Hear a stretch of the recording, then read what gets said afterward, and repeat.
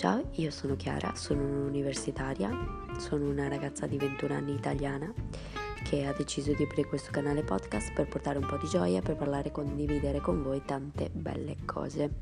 Parlerò di moltissimi argomenti che spaziano dalla scuola, dalla vita privata, alla vita sociale, all'etica, alla politica, qualsiasi tipo di argomento insomma che possa essere affrontato. Spero di conoscere tante persone, di mettermi in gioco e di portare un sorriso. Per tutto il resto scopritelo nel mio podcast, iscrivetevi e condividete. Ciao!